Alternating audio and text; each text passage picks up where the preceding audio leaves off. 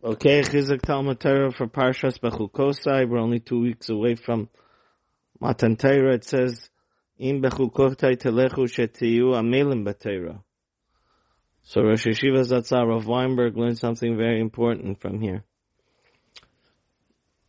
Chazal are teaching us something very frightening, and that is that if we don't learn Torah be'amelus, it's not considered learning.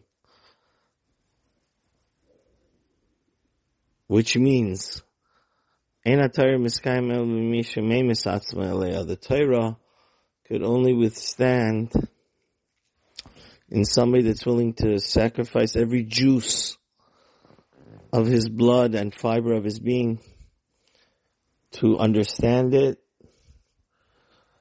And if Chas v'Shalom one is lazy and not giving his undivided attention to the Torah, it's not considered learning.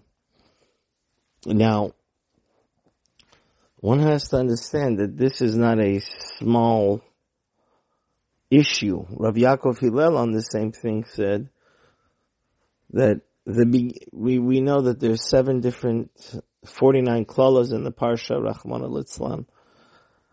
Now, where's the source? Where do all these telchui mi bekeri? What is the beginning of the end? The source of all these klalot, Rahman al-Islam, when we're not amel b'Torah, which comes out something piercing, mind-boggling. When we don't learn the Torah with all our effort and all our attention and learn it substandardly, then we don't keep the mitzvahs.